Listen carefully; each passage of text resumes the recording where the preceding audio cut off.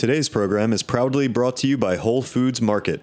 Visit WholeFoodsMarket.com or download the Whole Foods Market app to learn more and find the store nearest to you.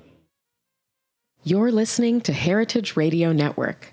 We're a member-supported food radio network broadcasting over 35 weekly shows live from Bushwick, Brooklyn. Join our hosts as they lead you through the world of craft brewing, behind the scenes of the restaurant industry, inside the battle over school food, and beyond. Find us at heritageradionetwork.org.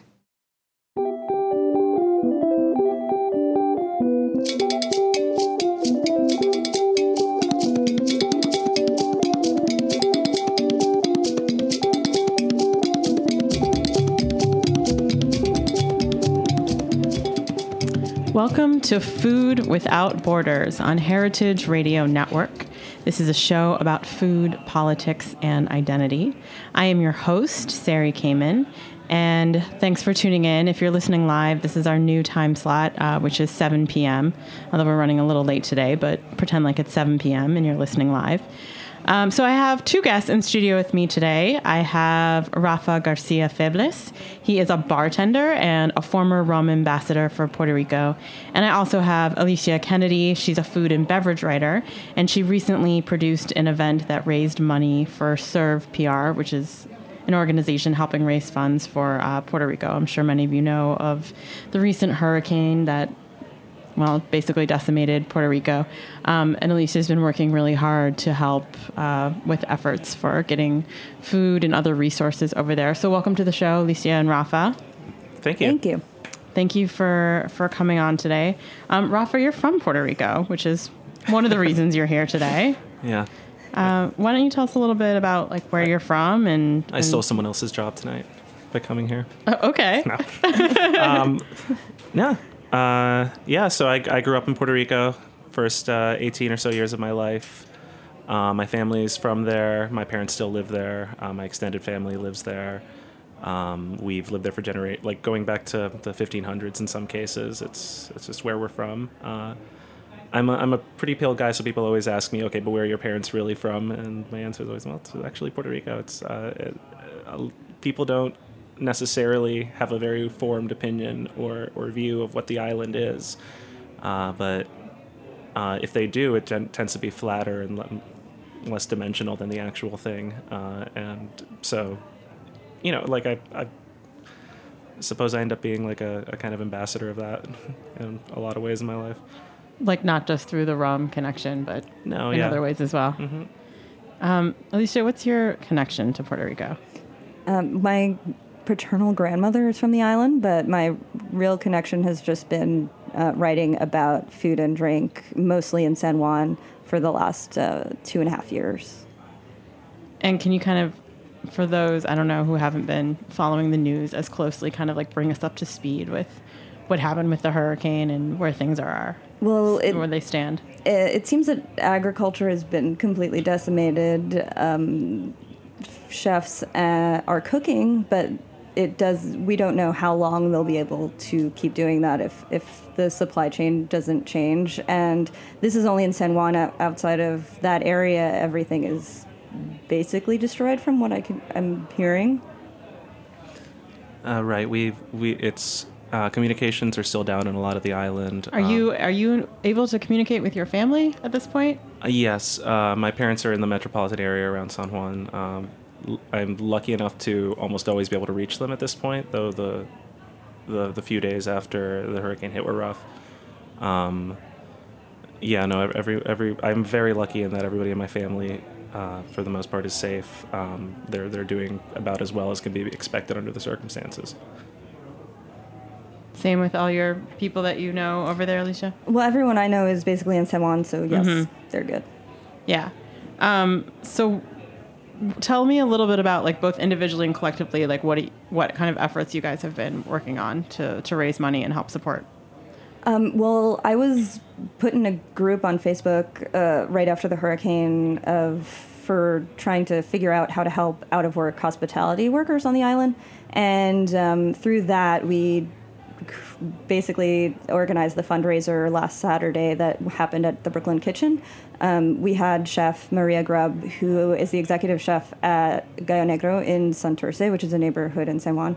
And she came up from Florida, where she was kind of stranded following a wedding. And she cooked. We got food from the Union Square Green Market that was all donated by farmers. Union Market was a sponsor, so was Q Drinks, Danku, and some Maestro Dobel Tequila was a sponsor. And yeah, we got a ton of people wanted to do raffles, and we raised $10,000 on Saturday. That's fantastic. And Rafa bartended.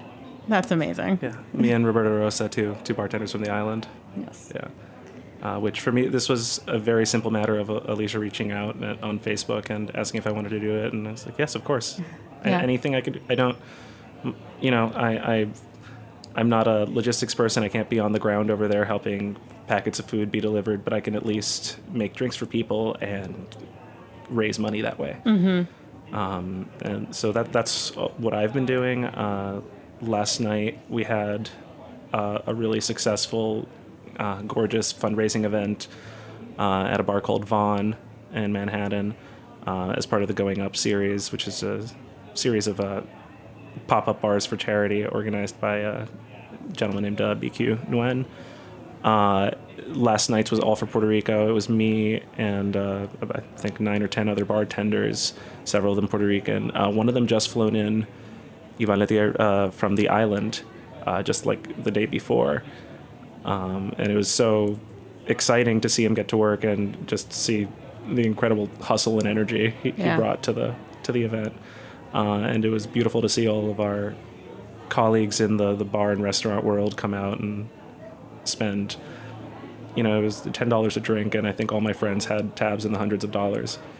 Wow. Yeah. Are you making drinks at these events that are like Puerto Rico themed, or like utilize, flavors or spirits that are more specific to the country? Definitely. I mean, and like what are those, for example? Like, I don't really know beyond sort of like a general idea of like what Puerto Rican food or drinks are. No, of course.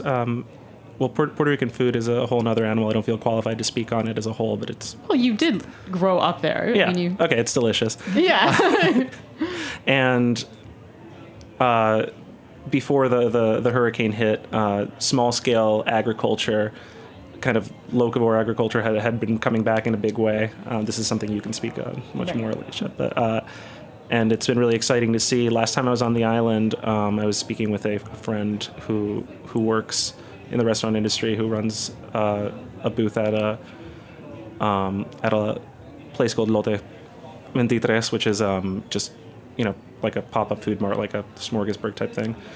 And he was talking about trying to work in indigenous flavors that maybe aren't available outside the island into cocktails. I visited a really fascinating, awesome bar called Jungle Bird on the island that devoted a lot of its menu to drinks from around the tropics or drinks in a tropical style from the United States, but also just gave a really local spin on them, using ingredients that I'd literally never seen before used in a cocktail because they're not widely available. I've only bartended really in New York, and I don't have access to them.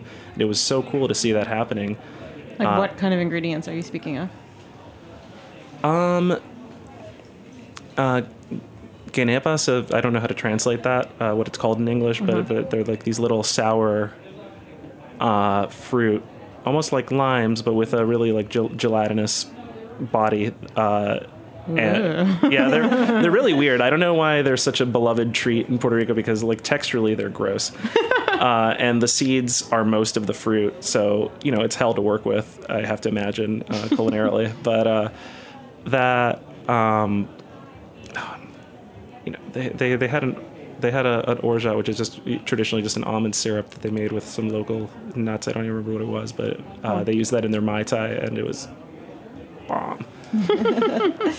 Last night, at the fundraiser, the Eat It Maria fundraiser on Saturday, I was trying to keep it really simple and basic and just do classic drinks of the Caribbean, or just showcase the rums that Donku graciously donated. So I just made an old-fashioned with their aged expressions, which are lovely rums that don't really need a lot of tinkering with to be really, really sippable.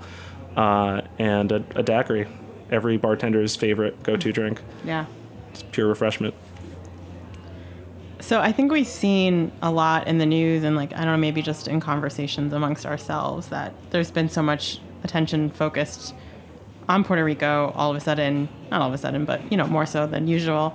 And it brought to light, like, how very ignorant most Americans are when it comes to sort of our understanding and misconceptions about Puerto Rico. I mean, even our president, not that that's in any way surprising that he would be ignorant and misinformed. But I mean, why, like, what are some of the misconceptions that you've identified in having conversations, and why do you think there are so many? Well, first of all, people don't know that it's essentially a colony, even though we don't call it that. And I think that stems from our poor education, where we're not allowed to know that the U.S. government does terrible, evil things like colonize other islands. And I think, it all really just stems from that. And so then people don't realize that Puerto Ricans are citizens. They don't realize that Puerto Ricans are in the military, but also don't have the right to vote if they live on the island. So it's by design, I think, that we have no idea usually about Puerto Rico unless we have an actual connection to it. That's so true. It just doesn't come up. It never comes up, yeah. And I mean, I've written about Puerto Rico so much and for so many different outlets, and I am never allowed to call it a colony. Like, unless someone uses the word colonized in a quote, there is it is always changed. You're never allowed to make that. Oh, you mean like your editor just kind of slyly will change that? It's a fact check, technically, but it's a fact check that keeps this colonial mindset in place, you know? Right. That's extremely fraught, even from a Puerto Rican perspective. Like, I will plainly call it a colony, but I'm going to get some angry text messages from family members about that. I think that's a very good point, that it's by design that we're sort of hidden and occluded and liminal to the main U.S. That's just part of the logic of colonialism. It's, here's a base of resources that we can harvest, but let's not treat them as a main part of the body politic. Let's not fully integrate them into the cultural and civic life of the mainland. That's like blowing my mind that, like, there's such deep-seated colonialism that it's like ingrained into copy editing. Yeah. I was thinking about this watching the governor of Puerto Rico interacting with Trump, who the governor, Ricky Rosselló, who is not a politician I would normally defend. And in fact, one of my many resentments with the president is that I'm now called on to defend another politician I hate. Oh, right? It's like when everyone's like, I miss Bush. Yeah. I mean, that's another thing. No, you don't. Right? No, you don't. But yeah. But watching, I mean, Trump in Puerto Rico was so funny because funny's one word for it, but he just brought out all of these Puerto Rican officials and all these first responders and all these military officials and had them praise him. It was like, he brought out Jennifer Rubin, who's our non-voting representative in Congress. And I was like, you said some lovely things about the administration. Can you repeat them for the cameras, basically? And our governor is basically doing this servile song and dance thing where he just praises Trump continuously because he doesn't want to cut off the spigot of support. He doesn't want to end up like Carmen Yulín, the mayor of San Juan, who was pilloried for having the temerity to say that we could be getting more help from the government while also just being a brown woman who dared to speak out against the president. Didn't want to be in a Twitter war with him. I mean, she had a great response. She's like, I'm out here saving lives. I don't care about this. She got invited to a phone call to coordinate efforts in Puerto Rico among administration officials, and she was a non-participating, non-speaking member. It was a conference call. She did not have the ability to speak. Yeah, I want to hear more from her. Absolutely. I think we will going forward. I think so too. She's going to be She's like if there's a the breakout star of Hurricane Maria. Yeah, every tragedy has a star now. So yeah, Right. she's it. Yeah, Alicia, I'd love to hear you talk a little bit about what Rafa sort of started to allude to. I mean, the pre-existing problems of access and equality that are happening on the local level there with the food system. Well, it's always been a problem. I mean, now everyone's talking about the Jones Act, and they did away with it, but only for 10 days. And this has been something everyone I talked to there has been saying for years needs to go away, because it requires every import to come in on an American ship and go through an American port, and this makes it so that bars don't have ingredients that. So there were resources that came in on ships, but they were just stuck.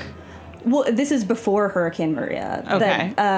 Even before the hurricane, this colonial policy made it so that everything that came in had to come in on American ships and was more expensive. And there were other laws that made it so that products grown on the island were often more expensive than imports. So they were importing 80% of their food already.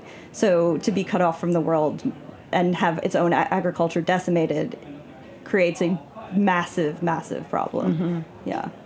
That's that's a surprisingly high amount of imports that they're relying on for, I guess, a colony that I would consider to be pretty fertile.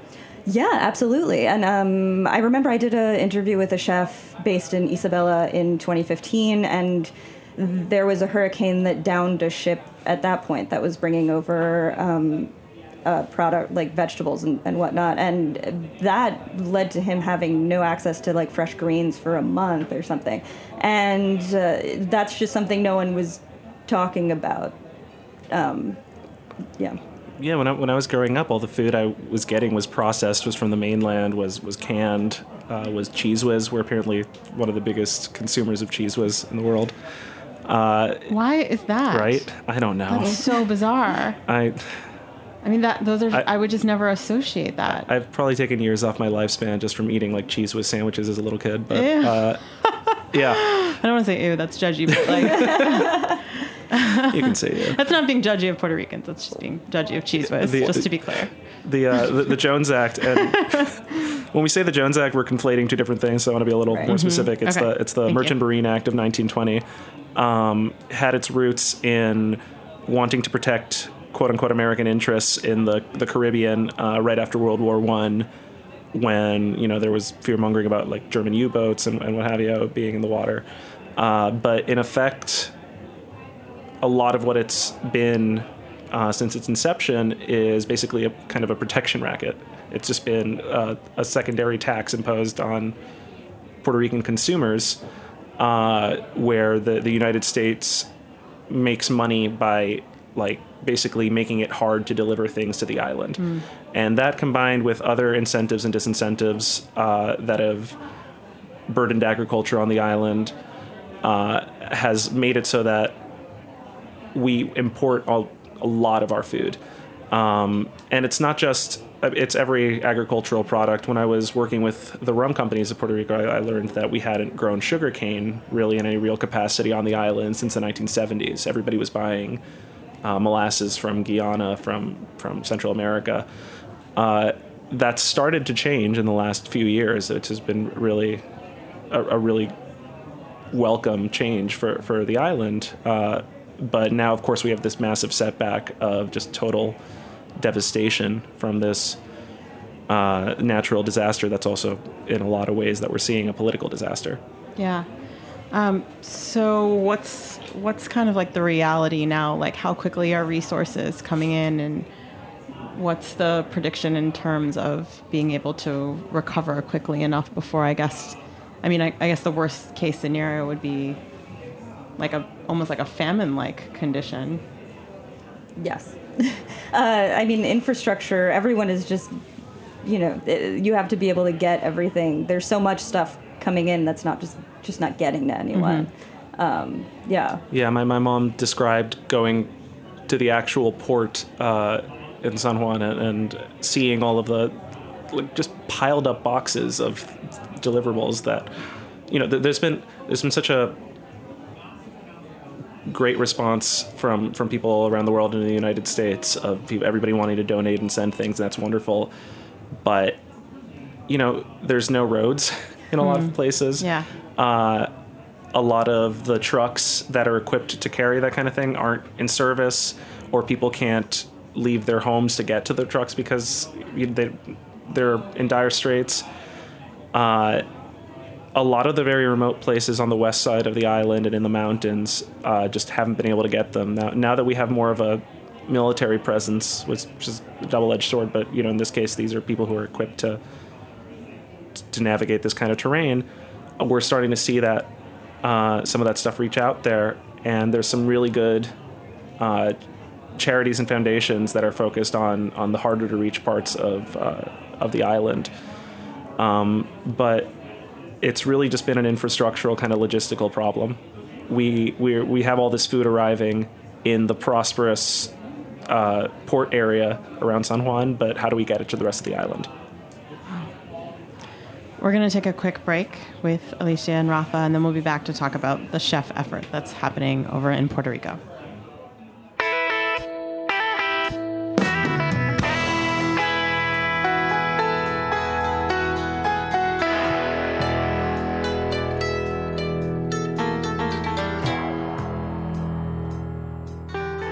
Today's program is proudly brought to you by Whole Foods Market. Whole Foods Market believes in seeking out local, fresh, and seasonal food and in supporting local farmers, makers, and the community as a whole, economically and agriculturally. Whole Foods Market believes in food that is vivid and colorful, fresh and full of nutrients. Food that connects you to your body, the seasons, and to nature. Food that helps you do more, sleep better, and wake up happier. Found in over 400 locations throughout the United States, Whole Foods Market only sells food that meets their standards, which means no artificial colors, flavors, preservatives, or sweeteners, ever. Whole Foods Market believes in real food. Visit WholeFoodsMarket.com or download the Whole Foods Market app to learn more. You're listening to Food Without Borders on heritageradionetwork.org. I am your host, Sari Kamen, and I've been in studio with bartender Rafa Garcia Febles and food and beverage writer Alicia Kennedy, and we've been talking about the situation happening in Puerto Rico. So I've been following Twitter lately, and Jose Andres, the chef, has had an amazing presence there. The work that he's doing has really just been inspiring. Feeding people in Puerto Rico, just like becoming a one-man army and just getting to thousands of people every day. Why is it that our food leaders are more successful and more ambitious at identifying logistical issues and creating strategies and just getting on the ground and feeding people than our elected officials are, do you think, in your opinion? I would say running a kitchen is a logistical situation. So it's more like an issue of scale than it is of talent or like know-how in this sort of situation. And I'd also say that everyone in food has this natural inclination to take care of people that maybe politicians do not have. Yeah, they literally care that people are fed and eating well. If you work in food, you want everyone to be happy. And that's really as simple as it is, I think. And that's why we see people in food step up so hard. It's like all presidents should have to be waiters first. Yes. Yeah. Or chefs. All people who walk in Midtown Manhattan should have to work in a kitchen to learn how to walk around each other. Are you guys aware of any other, efforts that have come together? Obviously Jose Andres is kind of leading a movement, and I don't know who else is working with him specifically, but I'm sure there's other, groups that have popped up, or specific chefs that you know of. Right. Jose Andres has been working with Jose Enrique, who has the great restaurant Santurce that is probably the most famous restaurant in Puerto Rico. And then a lot of people in agriculture have kind of stepped up. Tara Rodriguez Besoa of El Departamento de la Comida is collecting seeds. She was in New York recently and was sending fresh food down from farmers in New York. Paul Lebron at Grow NYC is also collecting seeds, so if anyone wants to be part of that effort. And they're also part of apparently a Queers in the Kitchen canning brigade that is pickling items to send down that have more shelf life but are still fresh, good food. Pickling for Puerto Rico. Yes, exactly. This is my favorite thing I've ever heard. So yeah, no. Oh, and actually in New York on November 5th, there's another food-related pop-up where a supper club is popping up at District Social called New York Loves Puerto Rico, and they'll be raising funds as well.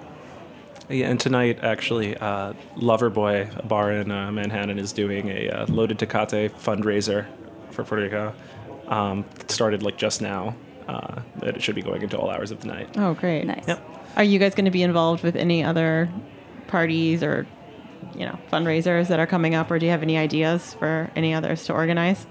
I'm sure it'll come up at some point. Right now I'm trying to get back to writing because I need to make money. Fair enough. So you can donate more. Yes. Yeah. I've been gun for hire for a while. Yeah. Speaking of donating, it's always confusing, where to throw your money. There's a lot of different places, and it feels overwhelming. What was the organization that it was? Serve PR. Okay, so what do they do? They're going to be helping to basically maintain and keep a food and drink industry on the island and not have everyone leave. So because 30% of, 30% of the economy is based in... Yeah. So it's really important that the people are able to rebuild their restaurants and bars and maintain a staff and that sort of thing. So that's what Serve PR is doing. Most of my friends have recommended the mariafund.org to donate to. Maria Fund does really good work. The First Lady of Puerto Rico has put together an organization called United for Puerto Rico that's getting a lot of publicity and seems to be like a very effective fundraiser. I'd like to draw attention to or suggest that if people can and if they're able to, unfortunately these websites are going to be in Spanish, that might be limiting for some people, but right now the west side of the island and the southwest are the hardest hit areas of the island, and there are some organizations working to deliver some of this food that we were talking about to those areas. One of them is called Mano a Mano Ayudamos a Puerto Rico, so like hand to hand we help Puerto Rico, and another one is Brigada Solidaria del Oeste, so like Solidarity Brigade of the West, which is an awesome band name if no one's taken it yet. You should email me that and we'll put it on the show site for today. Yeah, and what about other ideas other than just donating, which is, obviously the best thing you can do, but calling senators, anything else action-wise? Of all people, Senator John McCain has proposed co-sponsored legislation permanently removing Puerto Rico from the Jones Act, which would be huge, not just for Maria, but for general Puerto Rico rebuilding. I'm not a scholar of the technical details of this, but the Merchant Marine Act is very much tied up in Puerto Rico's ongoing debt crisis, and anything that could help Puerto Rico economically, especially now, would be very helpful. Mm-hmm. President Trump made headlines for exempting Puerto Rico from the Jones Act, but as Alicia mentioned, it's only for 10 days. Ship travel is very slow, especially for container ships. That's basically nothing. We need to make that. He did throw paper towels, though, to be fair. He did go to my neighborhood and pull off a sick jump shot with paper towels. That hero. Yeah, that guy who said we need everything done for us while having like a small army of attendants. You must have loved hearing that. Oh yeah, like nothing I love being told more than I'm lazy and ungrateful, and everybody I knew back home is too. It's all right. He might be a gesticulating blob made out of like 2-week-old gravy, but I'm the lazy one. Yeah. No one has ever said that on this show. I'm so glad that it happened. We had points to make before I started dunking on Trump. It's okay. Yeah. Where can we? Sorry, did you have something you wanted to add to that, Alicia? Okay, so I'm sure everyone would love to follow you guys and your efforts and hear more insults like that, Rafa. What is the best way to stay in touch with both of you? Are you on Twitter or Instagram? I'm not on anything. Wow. I'm not just good old-fashioned for publicity stalking. at all. Yeah, just stalk me. Come watch me bartend. Where do you bartend? I bartend at a restaurant called Covina at 27th and Park Avenue, and 9 stories above it at a rooftop bar called Simply the Roof. Ooh, that sounds swanky. That's still open for another couple of weeks, bizarrely, here in because it's a roof. And then you'll be down at Covina downstairs? And I'll be down at Covina full time, yeah. Okay, Yep. Great. Alicia? I'm on Twitter. My name's Alicia Kennedy, and yeah, that's the best. That's the place where I yell the most. The loudest. And sometimes Lin-Manuel Miranda hears you. Yeah, sometimes that happens, and then I spend a week freaking out, trying It's to very entertaining. put a fundraiser together. Yes, Yeah. yes. Well, cool. Thank you both, Alicia and Rafa, for coming on and being so knowledgeable and for giving us the tools we need to help the situation in Puerto Rico. And thank you all for listening. Please go do something that feels helpful. Don't throw paper towels. Donate money. Thank you. Thank you so much. Thanks for listening to Food Without Borders on Heritage Radio. Just like tonight, we will be at 7 o'clock going forward, so make sure to tune in at this time, or you can download the archived podcast anytime on Heritage Radio Network or at iTunes or at Stitcher. We'll see you next week.